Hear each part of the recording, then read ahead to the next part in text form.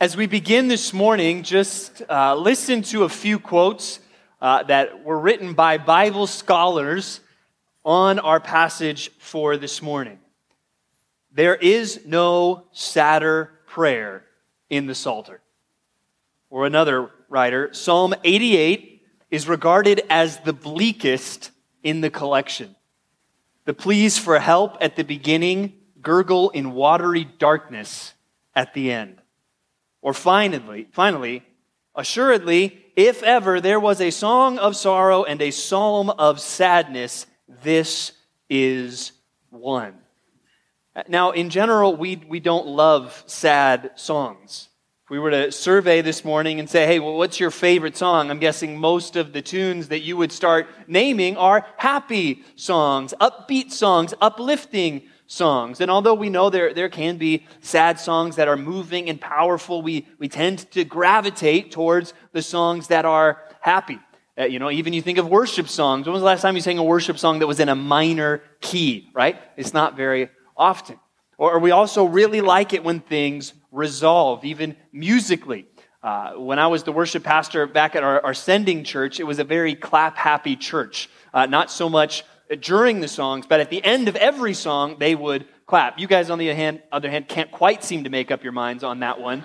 And I don't totally care. It's whether you clap or don't clap, you're doing it for the Lord. And that's what it's all about, not the music or the band or anything else. We're here to worship God, right? And that's what they were doing. They were clapping as an expression to worship God, and they would do it at the end of every song unless, those of you that are musical, you might understand what I'm talking about. Most songs, they resolve to the one, right? The dominant chord of whatever key the song is in. But every once in a while, the song ends on the 4 chord, which just kind of hangs, and it leaves some tension there. And if we would do that, no matter how obvious we made it, this is the end of the song, we're done now, they wouldn't clap, right? Because there was just something in them that, I know it's supposed to resolve. It's supposed to sound like this, and that doesn't sound like that. So you must be like waiting, and you're going to do something else, right? And they didn't get it because we want things to resolve. And that's the way we are with music. That's the way we are with songs. That's often the way we are with psalms in the Bible, the scriptural music, the scriptural hymn book. Well, we like the happy psalms, the uplifting psalms of praise to the Lord, or the Lord is my shepherd, I shall not want, or the Lord is my rock and my fortress and my deliverer. Those are the things we want to see, we like to see in the psalms. Or I know there's some sad psalms, but I really like it when those sad psalms resolve at the end. And even though the psalmist is crying out at the end, he's saying, I will sing of your steadfast love. Right? And that's what happens in all the sad psalms, right? They eventually resolve at the end, right? Not Psalm 88. It doesn't resolve at the end. So why, in a summer where we even just have a limited time in the Psalms, we're not doing all 150 Psalms, why would we choose this one of all Psalms? Well, we want to remember that suffering is an unavoidable reality in this life. Everybody in this room is going to have to deal with suffering. And some more than others. And sometimes you might deal with suffering by coming alongside someone who is in suffering. We cannot ignore the reality of suffering. We can't ignore that many of you right here this morning, if you were being honest, you would say, I'm suffering inside. Or there's something going on in my life that is difficult, that is hard, that is grieving. And that's where a psalm like this will actually give us some instruction and shed some light on situations like that. And so we want to look at this psalm today. And if you haven't already, please take your Bibles, open up to Psalm 88 this morning as we study it together. Before it gets into the text of the psalm, it describes it as a song, a psalm of the sons of Korah, to the choir master, according to the Mahalath Leanoth, likely some musical instruction or a tune, a maskil of Heman the Ezrahite. So that's the author there. This is not King David. It's this guy Heman the Ezrahite. And there's a couple people by this name that we see in Kings and Chronicles, and there's no way to know for sure exactly which one it is referring to, but what is clear is this is a person that has seen sorrow. As one writer put it, who had done business on the great waters of soul trouble. That's what we know as we read this psalm. We see about this author. This is someone that has experienced suffering, trouble, sorrow. So please follow along as I read Psalm 88 for us. O Lord, God of my salvation, I cry out day and night before you. Let my prayer come before you. Incline your ear to my cry, for my soul is full of troubles, and my life draws near to Sheol. I am counted among those who go down to the pit. I am a man who has no strength, like one set loose among the dead, like the slain that lie in the grave, like those whom you remember no more, for they are cut off from your hand. For you have put me in the depths of the pit, in the regions dark and deep. Your wrath lies heavy on me, and you overwhelm me with all your waves. You have caused my companions to shun me. You have made me a horror to them. I am shut in so that I cannot escape.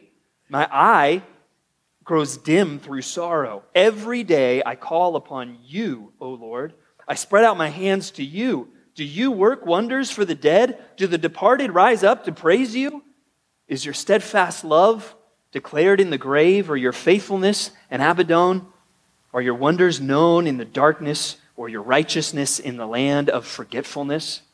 But I, O Lord, cry to you. In the morning my prayer comes before you. O Lord, why do you cast my soul away? Why do you hide your face from me? Afflicted and close to death from my youth up, I suffer your terrors. I am helpless. Your wrath has swept over me. Your dreadful assaults destroy me. They surround me like a flood all day long. They close in on me all together. You have caused my beloved and my friend to shun me. My companions have become darkness. So there it is, beginning with a cry for help, ending in darkness, all alone. How do we deal with that? And it's something we need to deal with because we don't naturally like to deal with suffering. Some of this is just natural. I mean, if I gave you the choice after church today, would you like to go home and relax or go home and suffer? Right?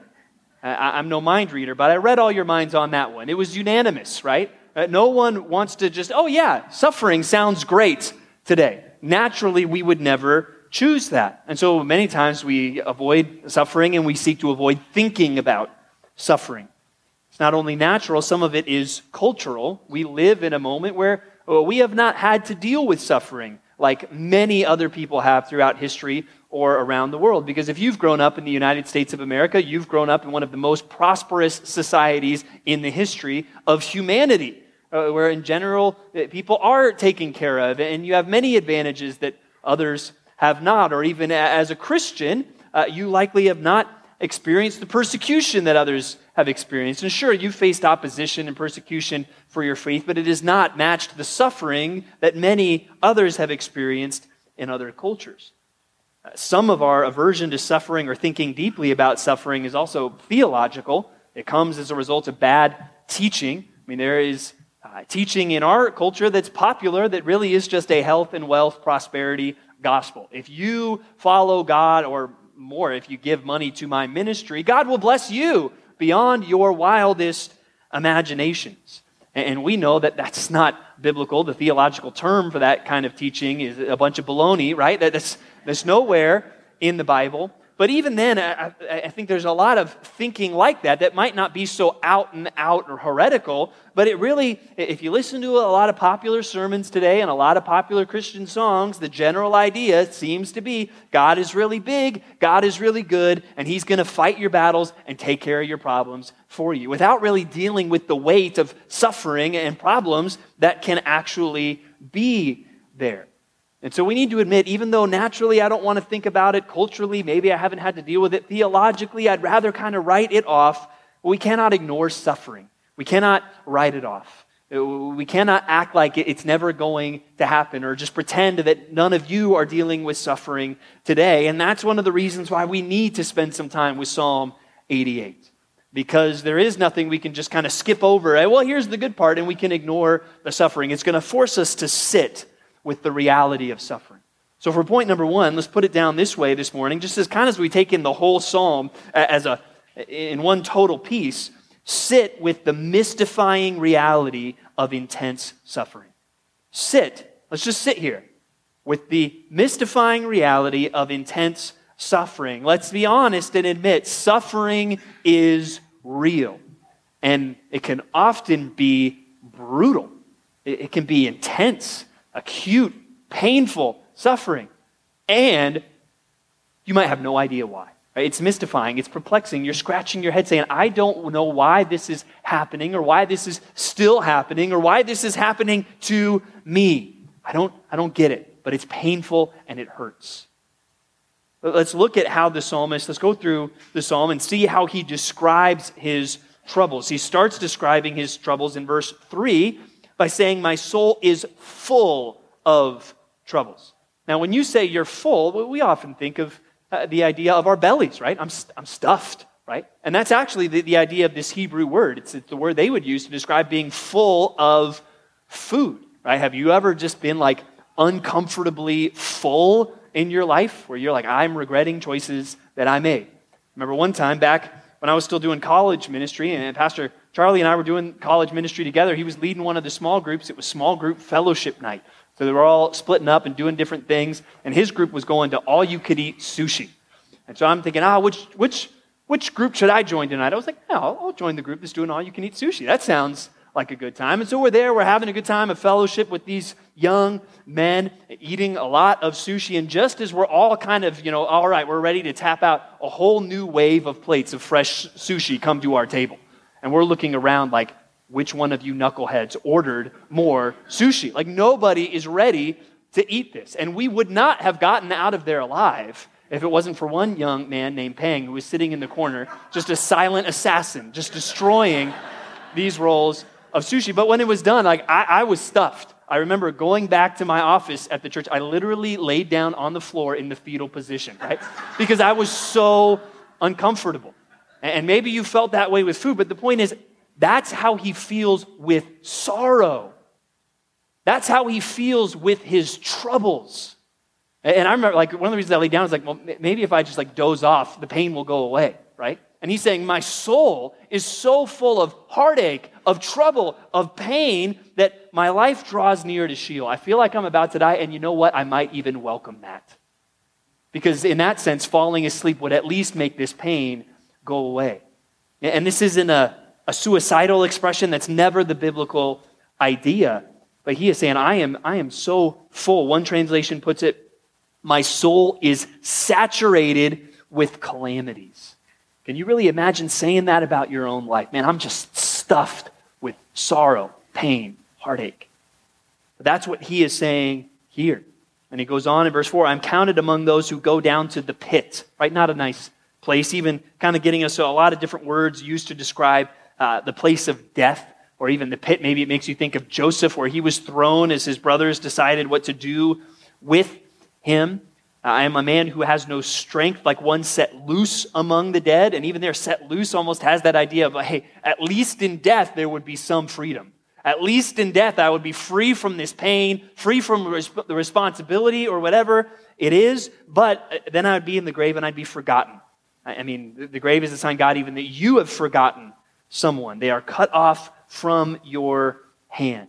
And then it gets even more intense, because if you think of one of the happy Psalms, Psalm 23, you all know that one, right? There's this really wonderful moment in there where he's speaking about the Lord. He is my shepherd, and he keeps speaking in the third person. He makes me lie down in green pastures. He leads me beside still waters. But when the problems get a little more intense, when I walk through the valley of the shadow of death, it shifts from the third person to the second person. I will fear no evil, for you are with me. Your rod and your staff, they comfort me. And he's drawing even closer to God. Well, we see a shift here in Psalm 88 to the second person.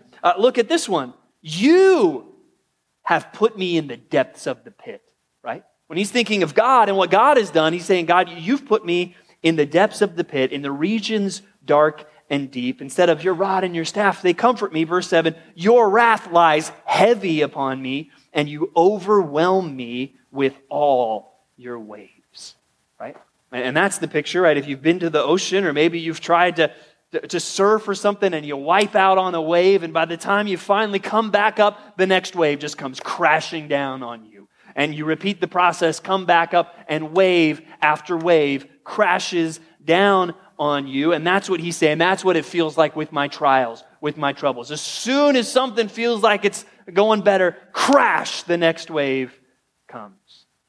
And that's where you can probably all relate to that on some level. Maybe it's been something that in the grand scale of things isn't that big of a deal, but maybe it's just even the health of your family, where one person goes down, and just when it seems like, all right, they're feeling better, wham, the next wave comes. And then the next, and you wonder, will we ever be healthy again? Will we ever be able to go out and do anything ever again, or will we be sick until Jesus comes back, right? But maybe it's been with things much more serious. Maybe it's death, tragedy, extreme financial trouble, that as soon as you feel like one thing is getting better, the next thing comes like wave after wave crashing down. Or then he continues in verse 8, you have caused my companions to shun me. You have made me a horror to them. He speaks of loneliness. He's isolated. His friends are not with him anymore. Maybe it's possible that he was sick in some way, that he had to be isolated from his friends, or maybe it's something else we don't know, but he's alone. And he's sad, and he's even ascribing that to God. And then he says, I am shut in so that I cannot escape. There's no exit from my suffering that I can see. I'm in this dark tunnel, and there's no light at the end of it, and there's no doors on the side of it that I can punch out of here as an emergency exit. I'm stuck here. And then I say my eyes grow dim through sorrow. I'm all cried out. There's no more tears left to cry. Because of the wave after wave, and the isolation, and the loneliness, and the sorrow, and all of these things filling up my soul with troubles.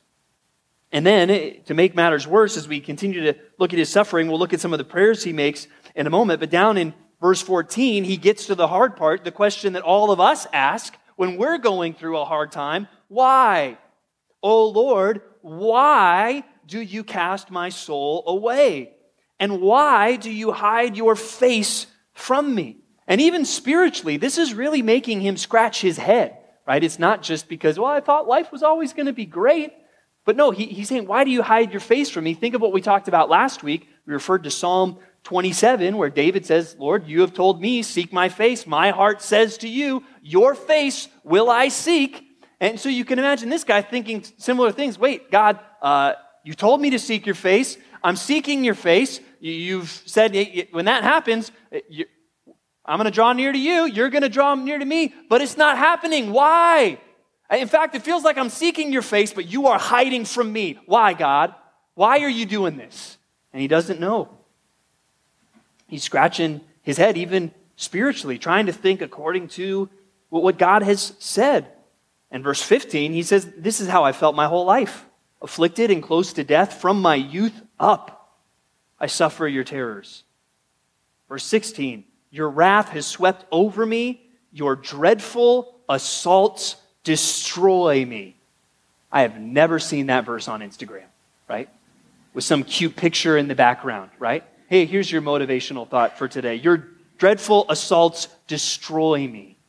But that's how he feels. They surround me like a flood all day long. They close in, right? There's the picture you've seen of, the person sitting on the roof of their house as the waters rise.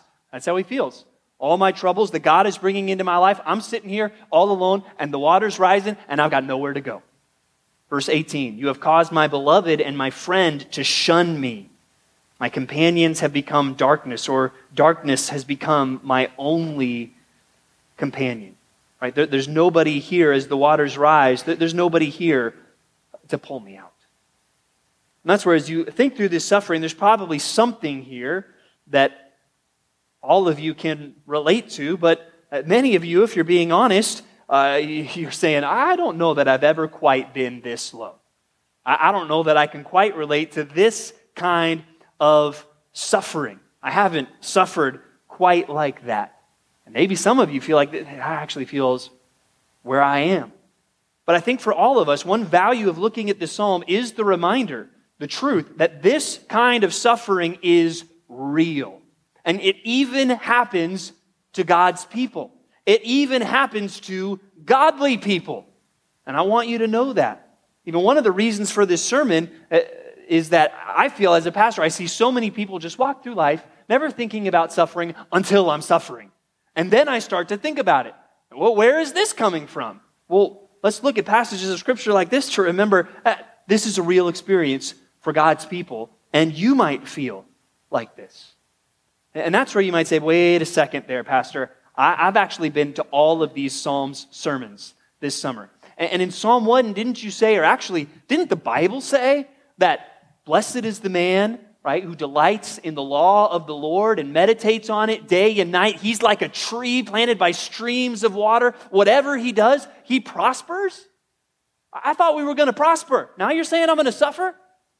Or last week, Psalm 26, didn't you tell us integrity leads to security? But now you're saying maybe not? Maybe suffering? Or I read your mind, Pastor, and I know next week we're looking at Psalm 84.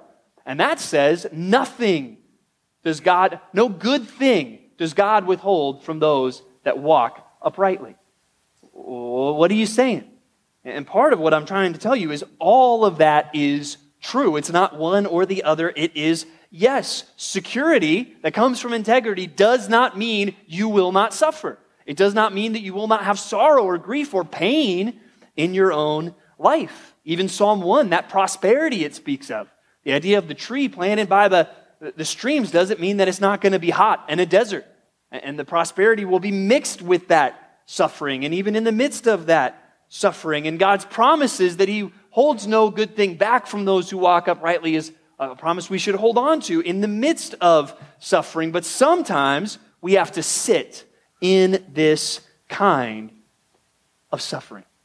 And it doesn't end. It doesn't go away. Even the internal feelings just of sorrow and grief and pain that you feel in the midst of that won't necessarily go away. Let's look at one other psalm that's similar to this.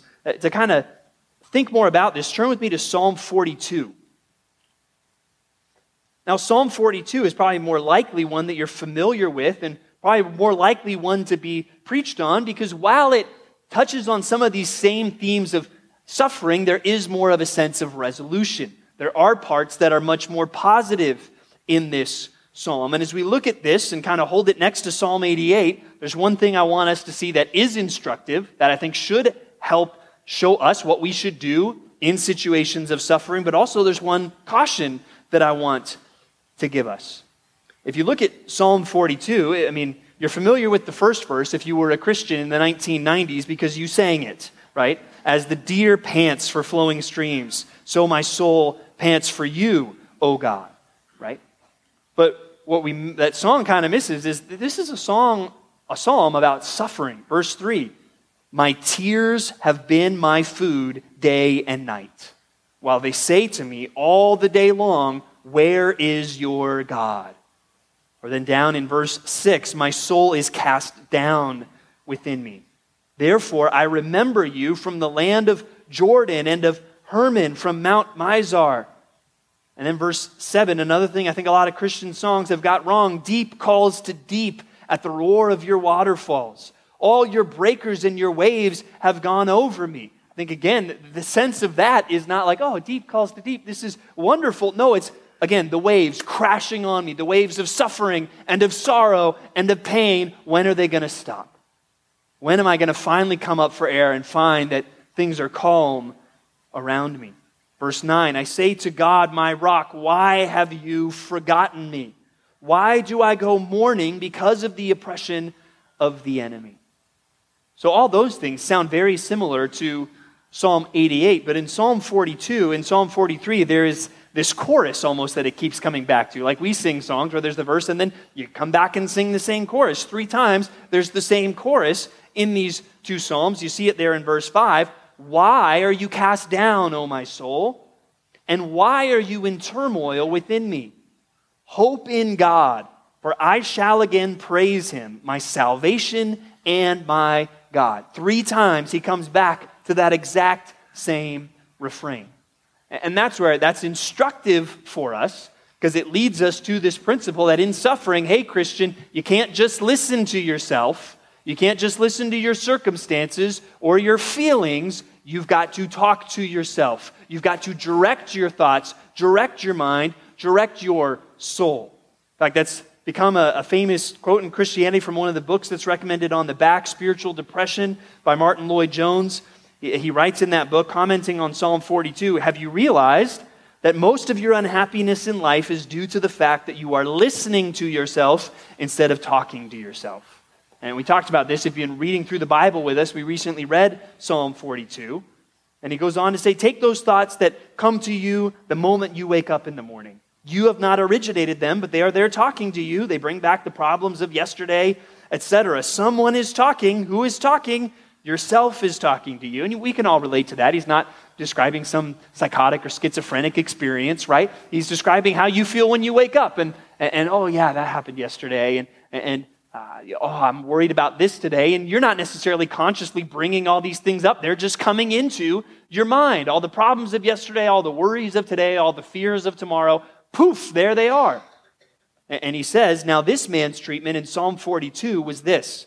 Instead of allowing this self to talk to him, he starts talking to himself. Why art thou cast down, O my soul? He asks. His soul has been depressing him, crushing him. So he stands up and says, self, listen for a moment, and I will speak to you. And so that's where what's instructive, that is a solid principle that you need to take into your suffering. When you are suffering, direct yourselves to Scripture. Direct yourselves to the truth and the promises of God. Don't just listen to yourself, talk to yourself. But here comes the caution that I want to give you. And this is one of the reasons why I think it's helpful that Psalm 88 is there. Because if all we had was Psalm 42, I think we would start sometimes thinking, well, when I'm feeling troubled, all I got to do is instead of listen to myself, talk to myself, and then all my problems will go away. And what Psalm 88 reminds us of is not necessarily. Sometimes you will do those right things of directing yourself, talking to yourself, pointing yourself back to God, and the trouble will still be there and the sorrow that comes along with it. Sometimes the clouds will part as you talk to yourself, and the rays of the sunshine of God's grace will warm your soul again. But sometimes, like we see in Psalm 88, the clouds remain, and you still don't know why, and you still don't know when it's going to stop, and your soul is still full of troubles. And that's okay. I hope you hear that this morning. And because I do think sometimes we subtly start to think, well, if you're experiencing trials, or especially if you're really sorrowful and sad, and it's really painful going through those trials, you must not be doing something right. And I don't think that's biblical. Sure, there's things we can do in our suffering that make it a lot worse. But even sometimes in our suffering, when we're doing what God calls us to do, it's still suffering and it's still sorrowful. There is a sadness, a sorrow, and even a depression that God's people, even godly people, will experience in this life. And I want you to hear that for yourself, and I want you to hear that for other people here this morning. First, hear it for yourself. Christian, it's okay to suffer. And in the midst of that suffering, it's okay to be sorrowful. It's okay to cry. It's okay, like Psalm 88, to pour out your heart to God and tell Him how you really feel. He can handle it, right? He can handle your emotions, your questions. Now, Psalm 88 doesn't do everything. Don't use it as an excuse for extremes. For instance, in your suffering, no matter how bad it is, it's not okay to curse God. That's not what we see Psalm 88 do. And, think of the example of Job. Even he, in his response to trouble, he wasn't perfect. He didn't do everything right, but he is commended as an example to us that he did not curse God. Even when his wife said, curse God and die, he said, no. You speak as one of the foolish women speaks. Shall we accept good from God and not also evil? And he refused to curse God. He refused to forsake God. So don't use your suffering as an excuse to curse God, forsake God, or disobey God. But there will be times where it's tough and it's hard and you're sad and you don't know why. And there is no instant resolution, even though you've done the things you know you're supposed to do. And that's okay. But I also want you to hear this for others.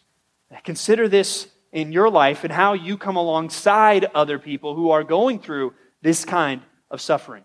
To put it another way, again, playing off the example of Job, don't be Job's friends. Okay? And some of you might need to hear that. All of us need to hear that from time to time. Where you show up to someone that's suffering and you sit with them for a while, but then you say, okay, you're suffering and I know you don't know why, but guess what? I know why. And I'm very happy to tell you. And in fact, the reason why probably has something to do with the fact that you're doing something wrong. So fix it and you'll be fine, right? And we see God, He rebukes those friends for that kind of counsel. Or sometimes what we need to do with those who are suffering is just come and sit with them.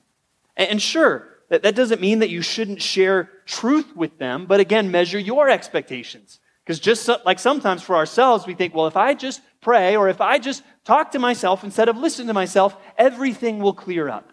And sometimes I think we think that way about our counsel. Well, if I just show up to my friend who is suffering and drop this truth bomb on them and remind them, hey, God's faithful, or hey, rejoice in the Lord always, that poof, they'll feel better. Not necessarily. And they do need you to, hey, we can remember God is faithful. But sometimes it's, hey, I'm going to show up and I'm going to sit with you and cry with you. And then, yes, we will talk about the truth of God together, but then I'll just sit with you and cry with you some more, right? And that's what we need. Let's just consider even an encouraging passage, and I want to show you even in that how much suffering there is. Turn with me to Romans chapter 8. And even as I say Romans chapter 8, many of you are probably thinking, I know where he's going. Romans 8:28. And we know that God causes everything to work together for good for those who love God. That's a great verse to share with my friend who's suffering. And yeah, that's true. That is a great verse. But again, don't just think, well, Romans 8:28, let's stop being sad now and get on with life and rejoice.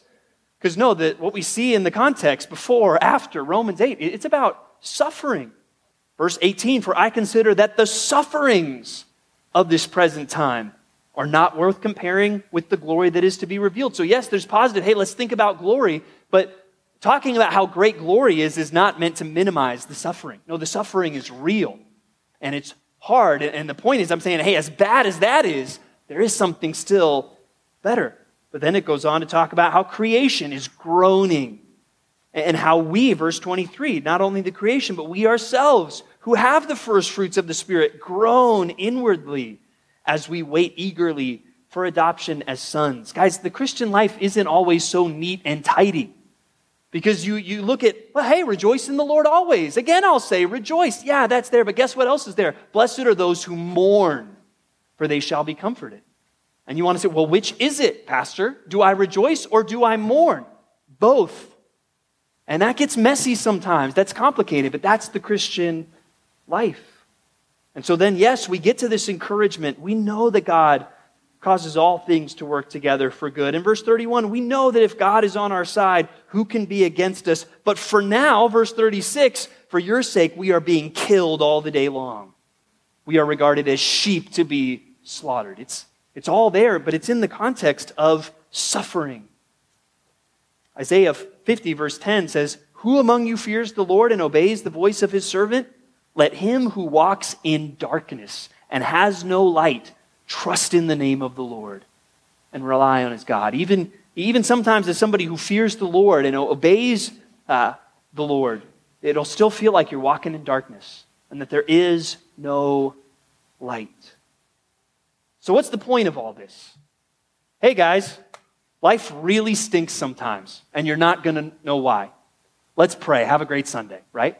Is that why you came to church this morning? Is there nothing in Psalm 88 that shows us, well, okay, is that it? It's just really bad and it might stay bad and there's nothing I can do about it? No, it does give us some instructive things. So turn back with me to Psalm 88 and let's see some of the instructive things that it does show us even in seasons of intense and mystifying trouble. And just remember, what is this song? It's at its heart, it's a prayer. It's a cry out to God. Look again at verses 1 and 2. O Lord, God of my salvation, I cry out day and night before you. And one thing to notice there is his prayer is constant. Day and night, he's crying out to God. Let my prayer come before you. Incline your ear to my cry. Or then when he comes back to his prayer, the end of verse 8, I'm so shut in that I cannot escape. Verse 9, my eye grows dim through sorrow. Every day I call upon you, O Lord. I spread out my hands to you. God, every day I'm suffering, but every day I'm praying. And even though verses 10 through 12, I've got all these questions that I don't have answers to. Verse 13, but I, O Lord, cry to you. In the morning, my prayer comes before you. Again, that sense, every new day that comes, there's going to be, yes, for me, new sufferings, but also new prayers. And so even though there isn't like this really happy, positive part of Psalm 88, we still see by example an exhortation that even when you are suffering, never stop calling out in prayer. Let's write that down for point number 2. Never stop calling out in prayer. This psalmist, he is suffering. It is intense. He doesn't even necessarily feel like living anymore. He can't cry anymore. He doesn't know why it's happening. He doesn't know when it will stop. It feels like there is nothing he can do, but he's still praying. Day and night, every day, every morning, he is lifting up his cries and his prayers to God. Don't use your suffering as an excuse to curse God, but also don't use it as an excuse to stop praying. Now, more than just showing us, hey, keep praying, he shows us a little bit of why we should keep praying, and you really see it in verse 1 in just how he refers to God. He starts with, O Lord, which if you have the ESV, it has Lord kind of in all capitals there, which is a reminder, is referring to that formal name of God, Yahweh, the great I am, which is linked to the book of Exodus and linked to the ideas that God is faithful. He keeps his promises. And so he cries out, oh, great I am, the God who keeps his promises. And then he goes on to call him God of my salvation.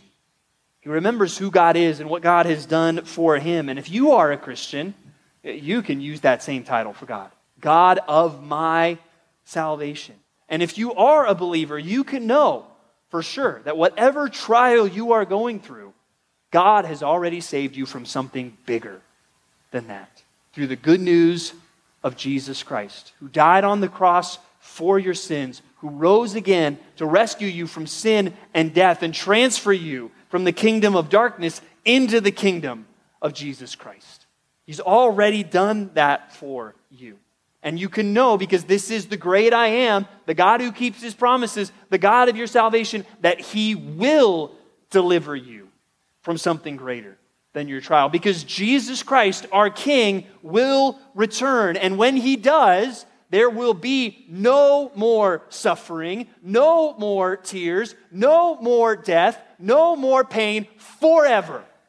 And he will deliver you because he is the God of your salvation. And even though that might get you looking back and might get you looking forward, you still say, well, what about right now? Can I get some help right now? And that looking back and looking forward should motivate you to keep praying, even knowing, God, he's going to hear my prayers, but he might not answer them my way. But because I've seen what he's done, and because I know what he is going to do as the God of my salvation, I know that his plan is better than mine. Because if you were there on that first Good Friday, I bet most of you would have been praying. You would have been praying, God, Father, deliver Jesus. Get him down off of that cross. And that didn't happen. But that begs the question, did God deliver Jesus? Kind of a trick question. By delivering him off of the cross, bringing him down off of the cross? No. but you better believe he delivered Jesus by raising him from the dead. That's not what you would have been thinking about likely that day. And that's where when we think through our own suffering, you might feel like, I'm on the cross right now. God, get me off of here. I guarantee you, he's got a plan to deliver you, but it might look different. And that's where it's painful. Again, Psalm 88, don't minimize the pain of this suffering, but there is something still in this psalmist saying, I know God is the great I am. I know he's the God of my salvation. I'm never going to stop praying. I'm never going to stop crying out to him. One author put it well, thinking about these realities, where he said, you don't need to know why you're suffering. That's what we all want to know, right? When we're suffering, that's the question we're asking. Why? Why is this happening? Why am I suffering? He goes on to say, you don't need to know that, but what you do need to know is why you trust God. That's what you need to know in suffering. Why do you trust God? Because that is when it's going to motivate you to keep praying. And if you're looking, even in the darkness, for just one reason to trust God, it should be, he's the God of my salvation. And I know he's delivered me from sin. I know what he is going to do. And I have no clue what he's going to do right now or how or why or when. But he is the God of my salvation. So I will continue to cry out to him.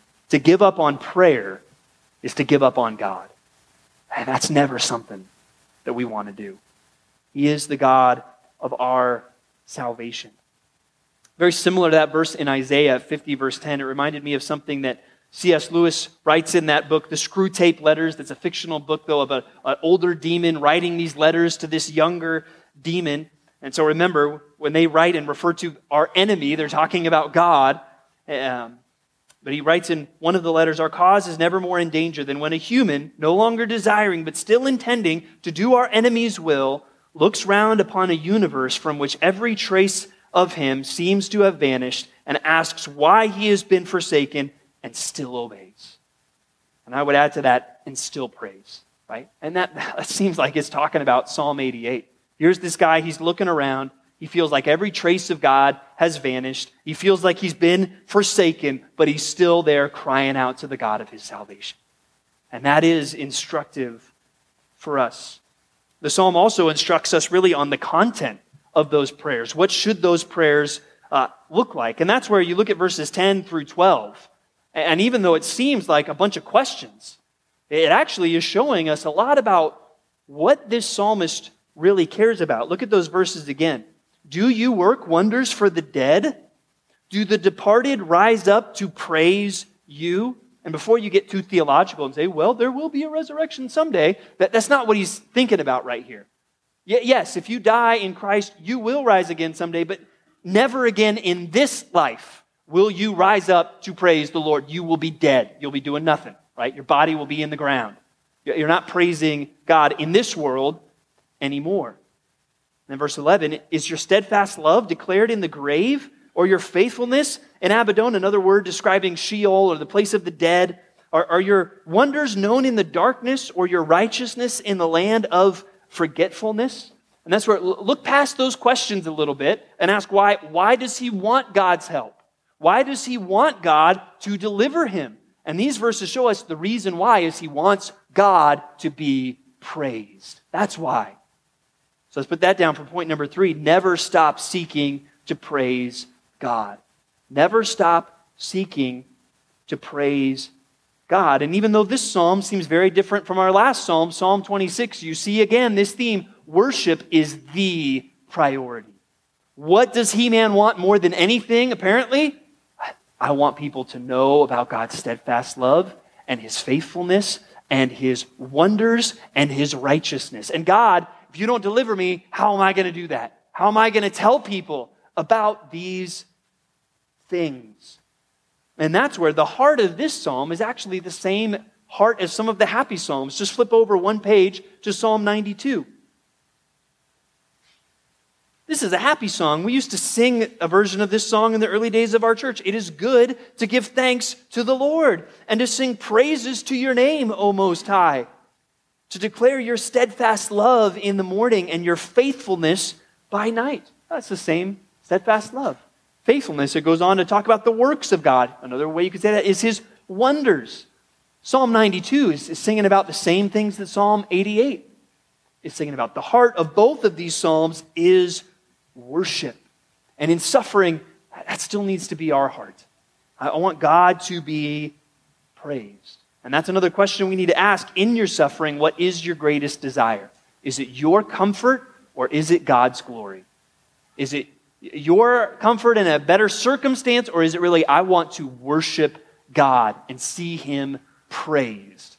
Which is it? And again, I'm not saying that if you really want to worship God in your suffering won't be suffering. No, it'll still be suffering.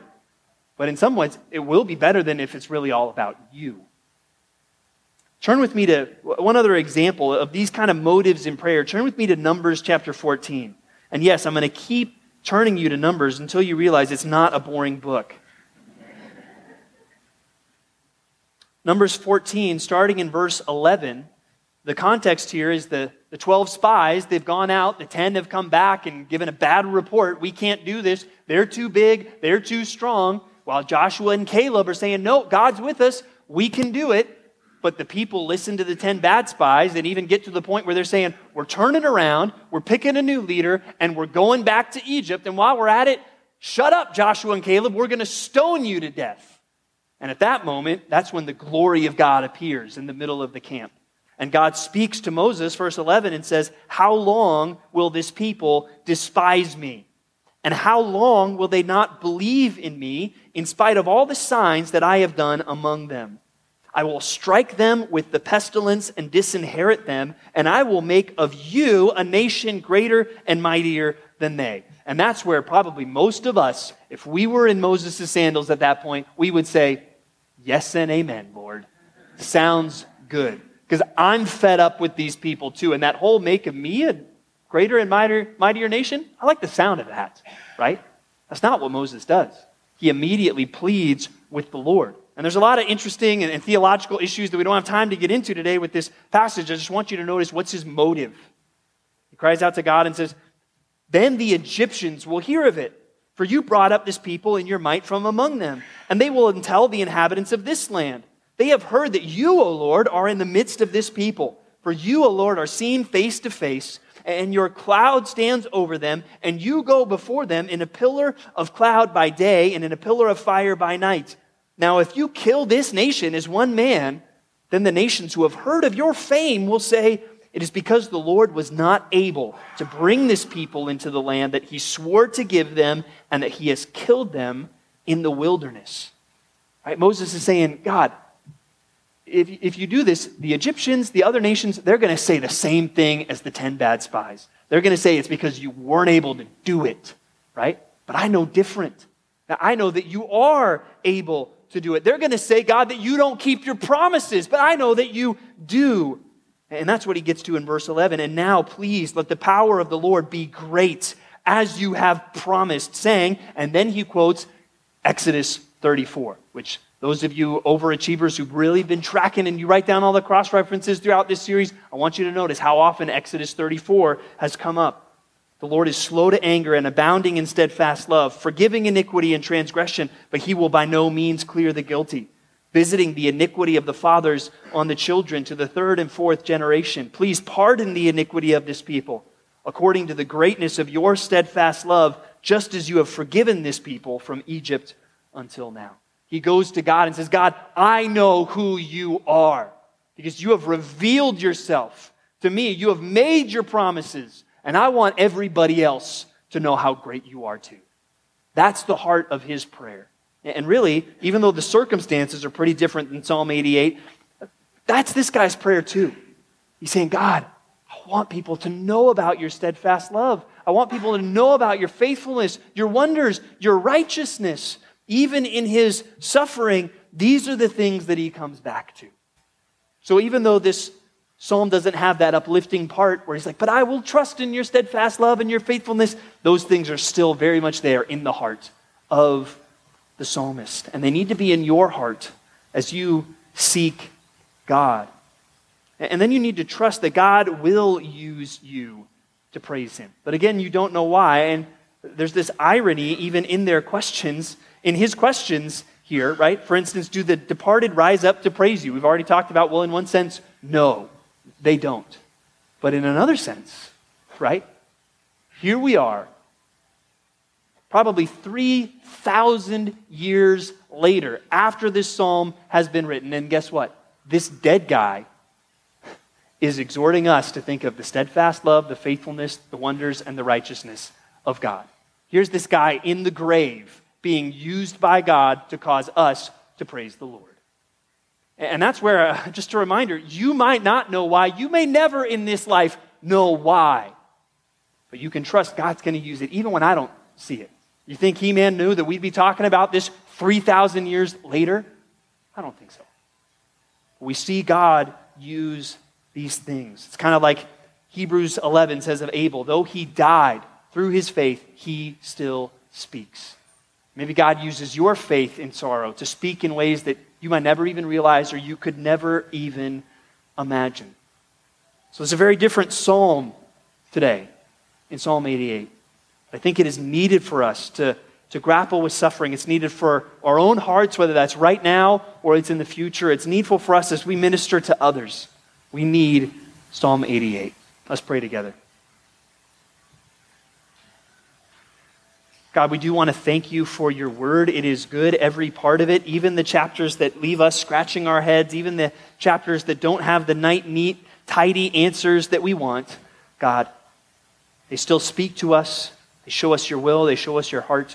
God, they do give us instruction on things like we've seen here, Lord. But I do want to pray for those that are suffering this morning. God, would you encourage them? God, would you even just spare some that are suffering this morning from a false sense of guilt, just telling themselves that if they are suffering or if they are sorrowful, they must be doing something wrong. God, Scripture reminds us that's not always true. Lord, bring encouragement to those that are suffering. Equip all of us to think more rightly when we suffer, and help us, God, to be better companions to those that do suffer and are suffering, God. We thank you for your word, God. We thank you that you are the God of our salvation. And no matter what, we can trust you and that we can call out to you in prayer. So God, we lift all of this up to you now. In the name of Jesus Christ, amen.